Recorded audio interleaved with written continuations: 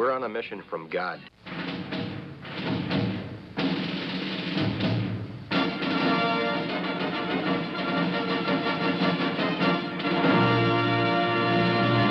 And now for something completely different.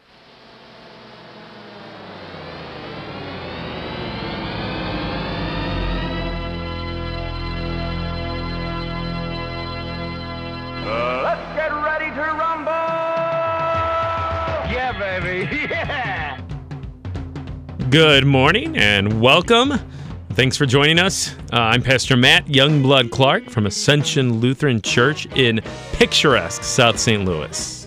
And I'm Pastor Jolly John Lekumsky, coming to you for one last time from the frozen north of Northfield, Minnesota.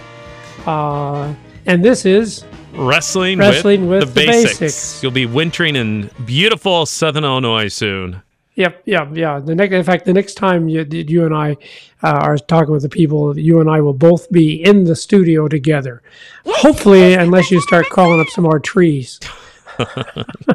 Yeah, that might put a damper on things. No, if my wife has anything to say about it, John, I will not be going up into any more trees. That's the last time for you in a tree. That's of course, what we're alluding to is the fact that Matt fell out of a tree. Yeah, thanks, John, for bringing that up again. Well, I thought people might want to know. Remember, and how's your recovery doing? No, right? No, I do not mind talking about it at all. I'm just joking. No, it's the recovery's going fine. In therapy 2 times a week. So Jill, the therapist, doing a great job over at SSM Therapy. Boy, I just can't say enough about the therapists and what a blessing they are to healing and recovery. But Mondays and Thursdays headed over to therapy. The place is only 2 blocks from my house, so I mean, I walk to therapy. It doesn't get much better than that. Yeah. Well, that's comforting too to know that you can do that. You can walk to therapy. That's right. Yeah, exactly. And I've been without a car, so the weird thing, so I can't drive. You know, the doctor hasn't cleared that quite yet, at least as we record this. But our son Noah has his driver's permit, so I can't drive, and he can't drive on his own, but together we can drive. So it's been kind of this putting the puzzle together to make sure can get to where I need to go when I need to get there, and I'm just ready to drive on my own again. Let me tell you, the Lord works everything together for good. You and Noah are out there on the highway. I know, but now you teased us. You teased us last week because you said you had an interesting interaction with one of the doctors who was treating you. You want to share that? Because I know everybody's thinking, well, what was that all about? Yeah, who knows? Maybe someone from the therapy place is listening. I don't know. But it was, one of the doctors there and one of the top docs there. Great guy, great doctor, it seems. The last day I was there, was checking in with me, and then he kind of came back and said, hey, do you have a few minutes? And I said, well, yeah, I guess so. So he sat down and he was talking to me, and he turns out he is very much involved with the Church of Jesus Christ of Latter-day Saints, so the Mormon church. So he and his wife, they actually teach a class of high schoolers. Get this, John. They meet Monday through Friday every day at 6 a.m.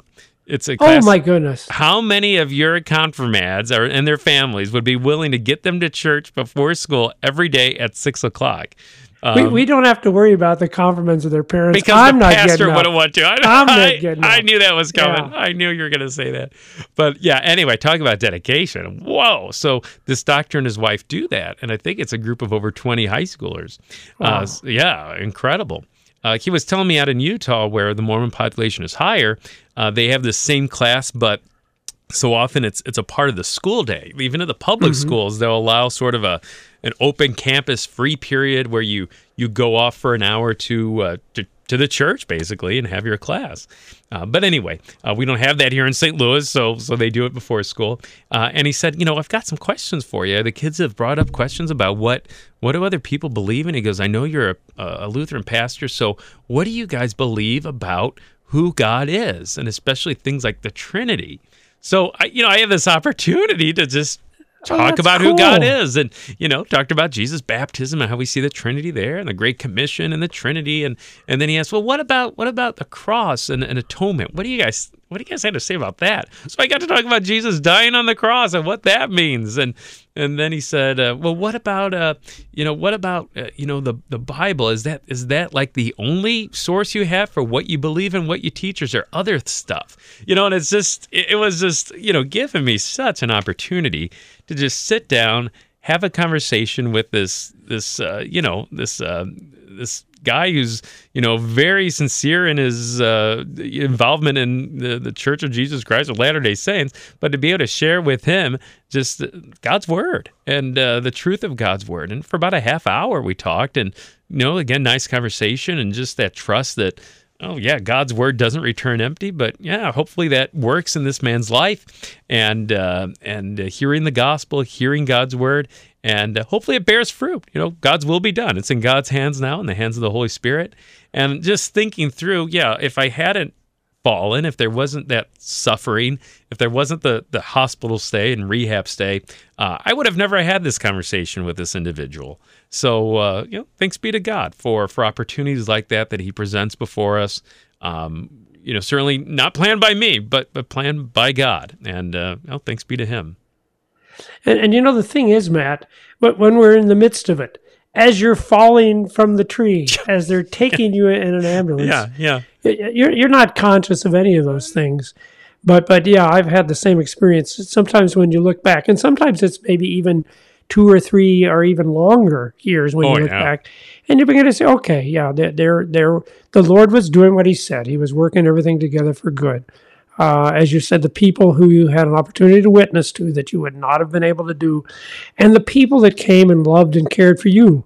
That's what I always think. That's an opportunity for people to show compassion. And it's not a good thing. No, we don't want you falling out of trees. And I'm with you, with your wife. Don't climb up there anymore. Okay, but don't worry. Yeah, no, the Lord's still working some good things. Yeah, and I think that's. I think that's the right way to put it, good things, because I think sometimes we're tempted to think, well, there's one reason why this happened. I need to figure out that one reason why I fell out of the tree, why God wanted this to happen. And like you said, there's good things. There's many things in many ways that perhaps God can use that experience. And some of them I'm this side of heaven may never be aware of, but just trust that, yeah, God can work all things for the good of those who love Him. That's His promise in the book of Romans. So, but when we do get those glimpses where God is at work, like with this conversation with the doctor, hey, thanks be to God. And that's pretty neat to be able to rejoice in that, for sure. And I really like what you said there, Matt. There are things that God has done through this that you will not be aware of until we all get up in heaven. And then you begin, oh man, I didn't even see what fruit was coming from that. But it was, you said, people can care for you now too, and that's so true. The rehab place I was at, I had visited people there before. Members, we've had at least 2 members who have been there in the past, and I've, visited and brought communion, and now here I am. I'm the one in the bed. I'm the one in the wheelchair, and for God's people, and even fellow pastors to minister to me, that's pretty cool too, to experience that, and then for them to have the opportunity to just show love to their pastor is pretty neat, and thank God for it. And Matt, see, it does change your perspective. Not that you weren't doing a good job of doing hospital calls, but I remember after I was hospitalized, it does. There's insights, there's things you understand before, and I think that's another good. It helps us to be even better at the ministry and the pastoral care that God has given us to do. No doubt. Because the one thing I learned, and I'm sure you've learned, hospitals are the most boring places in the world. It's no fun being in a hospital, that's for sure. No. Yeah, thank God for them, but boy, they're no fun. So we're going to return to 2 Timothy, which is what our study was before you fell out of a tree. That's right. That's right. What were you not thinking of? Oh, I don't even want to get in there. So, I want to go back to 1 Timothy, because I ran across a passage. It was actually an epistle lesson for a couple of Sundays ago. And I wanted to ask you a question, because something struck me there that I'd never noticed before. Can we do that? Yes, we can do that. All right. So it's 1 Timothy, 1 Timothy chapter 2, verse 15. It is that chapter where, of course, is Paul telling that women ought to listen to us. Listen to us. That's what I said. Did you hear the sermon, sweetheart? It says that wives are supposed to do what their husbands tell them. And she said, I don't think that's exactly what the pastor preached. Yeah, I think Lynn heard a different sermon. Apparently. That seems so clear to me. But it concludes with this really odd verse. Okay. Have you got it there, Matt? No, I've got it. Yeah. First Timothy 2, verse 15, I think you were saying, Yeah, right? that's Okay. it. Yeah. Okay, you want me to read it? Yeah, Sure, okay. Oh, yeah. Yeah, You fall out okay. of a tree and all of a sudden, well, you got to do everything for you now. Come on. You can read the Bible. All right, here we go. All right.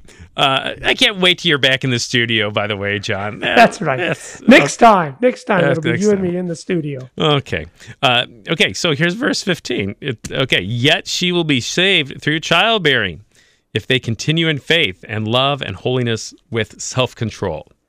No, that's just a crazy passage anyway, and people have wrestled with it.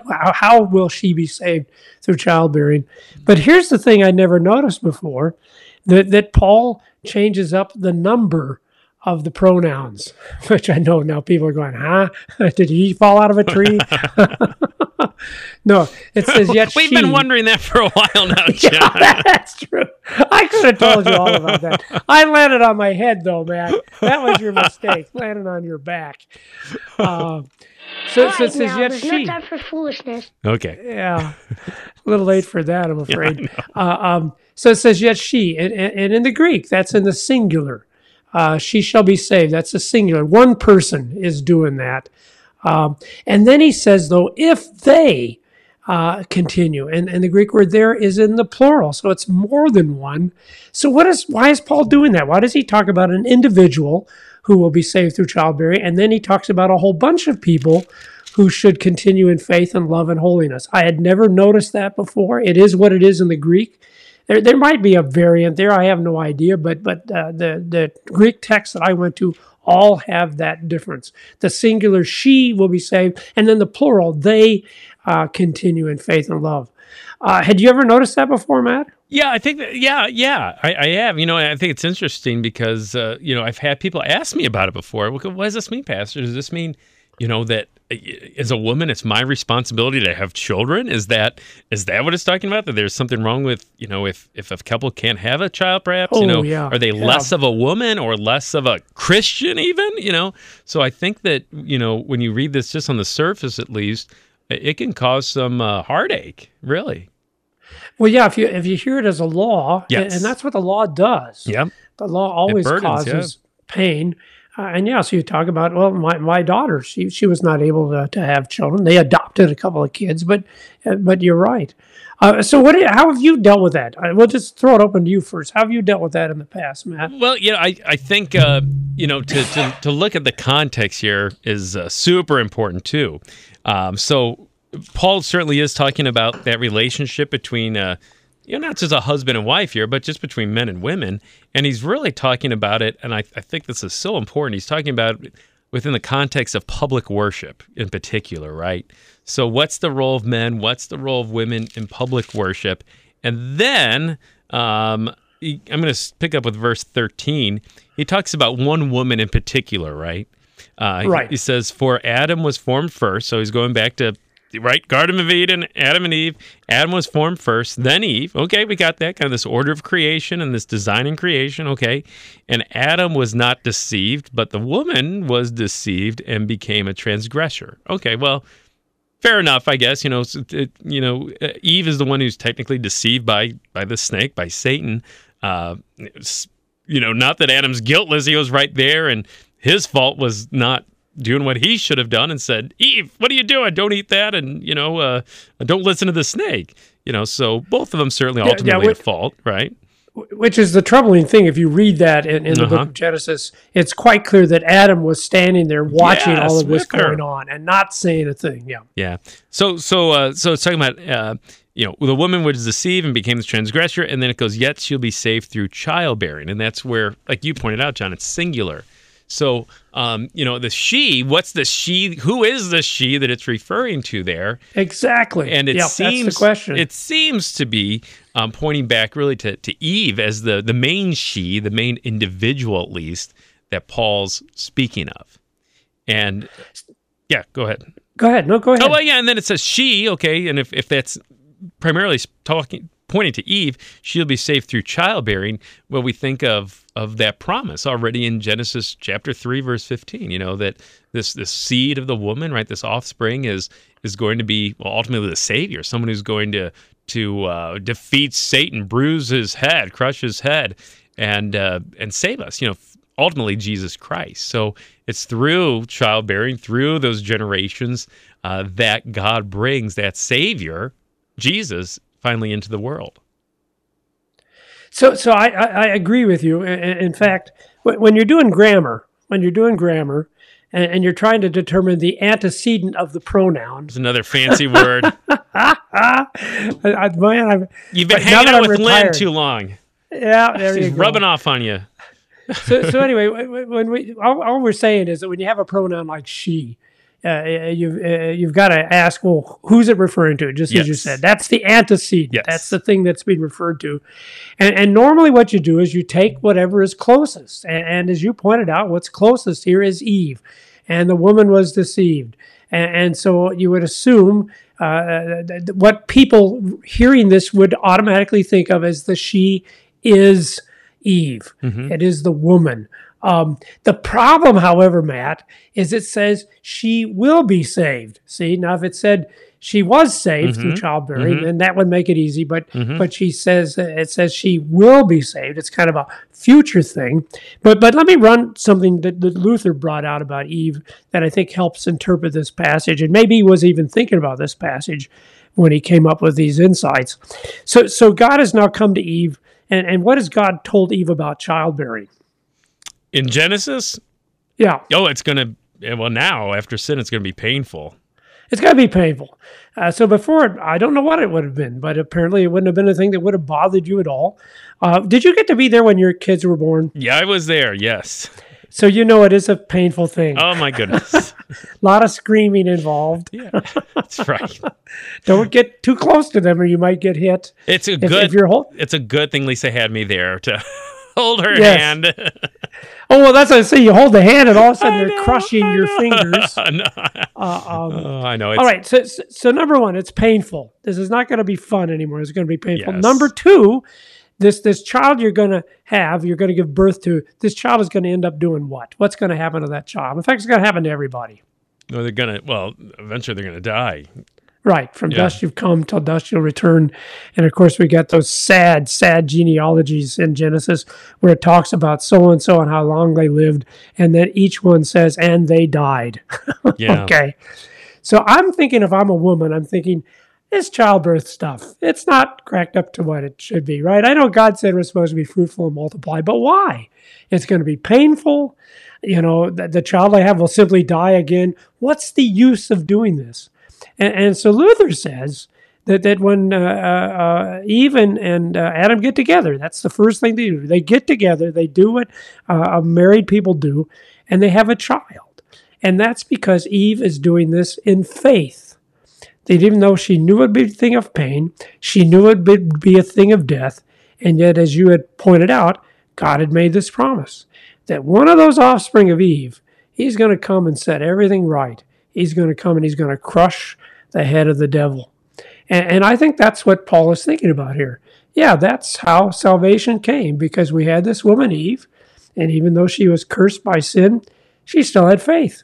So she went and did what God had told her to do. She went and had a child because she still believed that even in the face of death, God could bring them salvation. So she literally was saved through childbearing. Now, why the future tense, though, Matt? Why? Because, like I said, it would make perfect sense if it says she was saved through childbearing. So the fact that she trusted and had faith in God and went ahead and had, in fact, that's what it says. When she had Cain, she thought, this is a man I've got from the Lord. She thought Cain was going to be the one, which, of course, she was wrong about that. But at least she did this all in faith that God would keep his promise. But why do you think the future? Why she will be saved? Because we would think that she's already saved. Well, in my mind, that as Eve has that child, well, certainly Cain isn't the Messiah. No. Neither is Abel, and neither is anyone for many generations. So Yes. certainly that future idea that, it's not going to be something that Eve's going to see with her own eyes. It's not a baby she's going to hold in her own arms, but it's someone that, through faith will come many generations later. And in fact, you can take the genealogy of that one, Jesus Christ, as Luke does, and you can trace it all the way back to that Eve who bore that child. And indeed, Galatians 4:4, Paul says, but when the fullness of time had come, see, when the fullness of time had come, a future thing, God sent forth his son, born of woman, born under the law.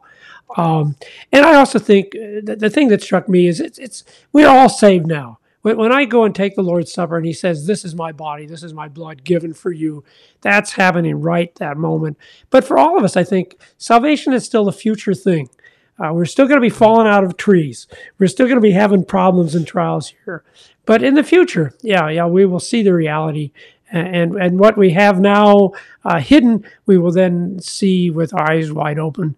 I think there's something in the Bible about that. And then, if we go to the next verse, if they continue, and this is my wife's insight, and I think she may have a point. Yeah, what's the deal with the they? There, yeah. Well, it could include Adam and Eve. It can include both the men that Paul tells them, you got to quit fighting with each other, quit quarreling. That's how this section begins. And also the women who are supposed to learn quietly with all submissiveness. So all of us, we should continue in faith and love and holiness with self-control. So I thought, well, that's interesting, because I think I usually think of they continue. It's talking about women. Yes. But I think it could very well be argued, no, it's talking about this is what we do because we are saved through the birth of the child Jesus Christ. And so we then all continue in faith and love and holiness with self-control. So anyway. Yeah. Well, and then I think, as then that verse becomes a verse of comfort, I think, right? Yes. Because then it's not about, now children, women are saved through childbearing, and, so to be a Christian or to be a real woman, I need to have children and be fulfilled. Well, no. I mean, if you're blessed with children, thanks be to God, that's great. But that's not what this verse is saying. But it's that element of faith, right? Faith in the one that was born finally of Eve, that one who's Jesus Christ, and that faith that's, for men and women, that Christ child who came for both. And one other thing that would back that up, that the childbearing here is not referring, like you said, to anyone who might be barren or like my daughter who had to adopt children. It's interesting that in the Greek, it doesn't say she will be saved through childbearing. It actually says she will be saved through the childbearing. Oh, okay. Isn't that interesting? That definite article, yeah. Yeah. And I don't know why the English translations don't put that in there. Yeah, that's cool. I like that, John. Well, this is what Paul wrote. And I think it's pointed out, we're not talking about childbearing in general, but we are talking about the childbearing. That and the fullness of time had come, God sent forth his son, born of woman. I think that's the childbearing he's referring to. And of course, we continue to have children. We continue to adopt children because we have that promise, that hope that God wants to give them life, even though we know that there'll be a lot of sadness and a lot of tragedy in the birth of those children and the bearing and the taking care of those children. And yet, like Eve, we still do everything in faith, continuing, as it says, in faith and love and holiness with self-control. Cool. Well, thanks, John. I mean, I think that's a verse that, talking about wrestling, this is a verse that a lot of people wrestle with. So thanks for wrestling with it, over it with us and giving some clarity. Thanks. And then next week, we'll finally get back to what we were doing before you fell out of a tree. This has been Wrestling with the basics.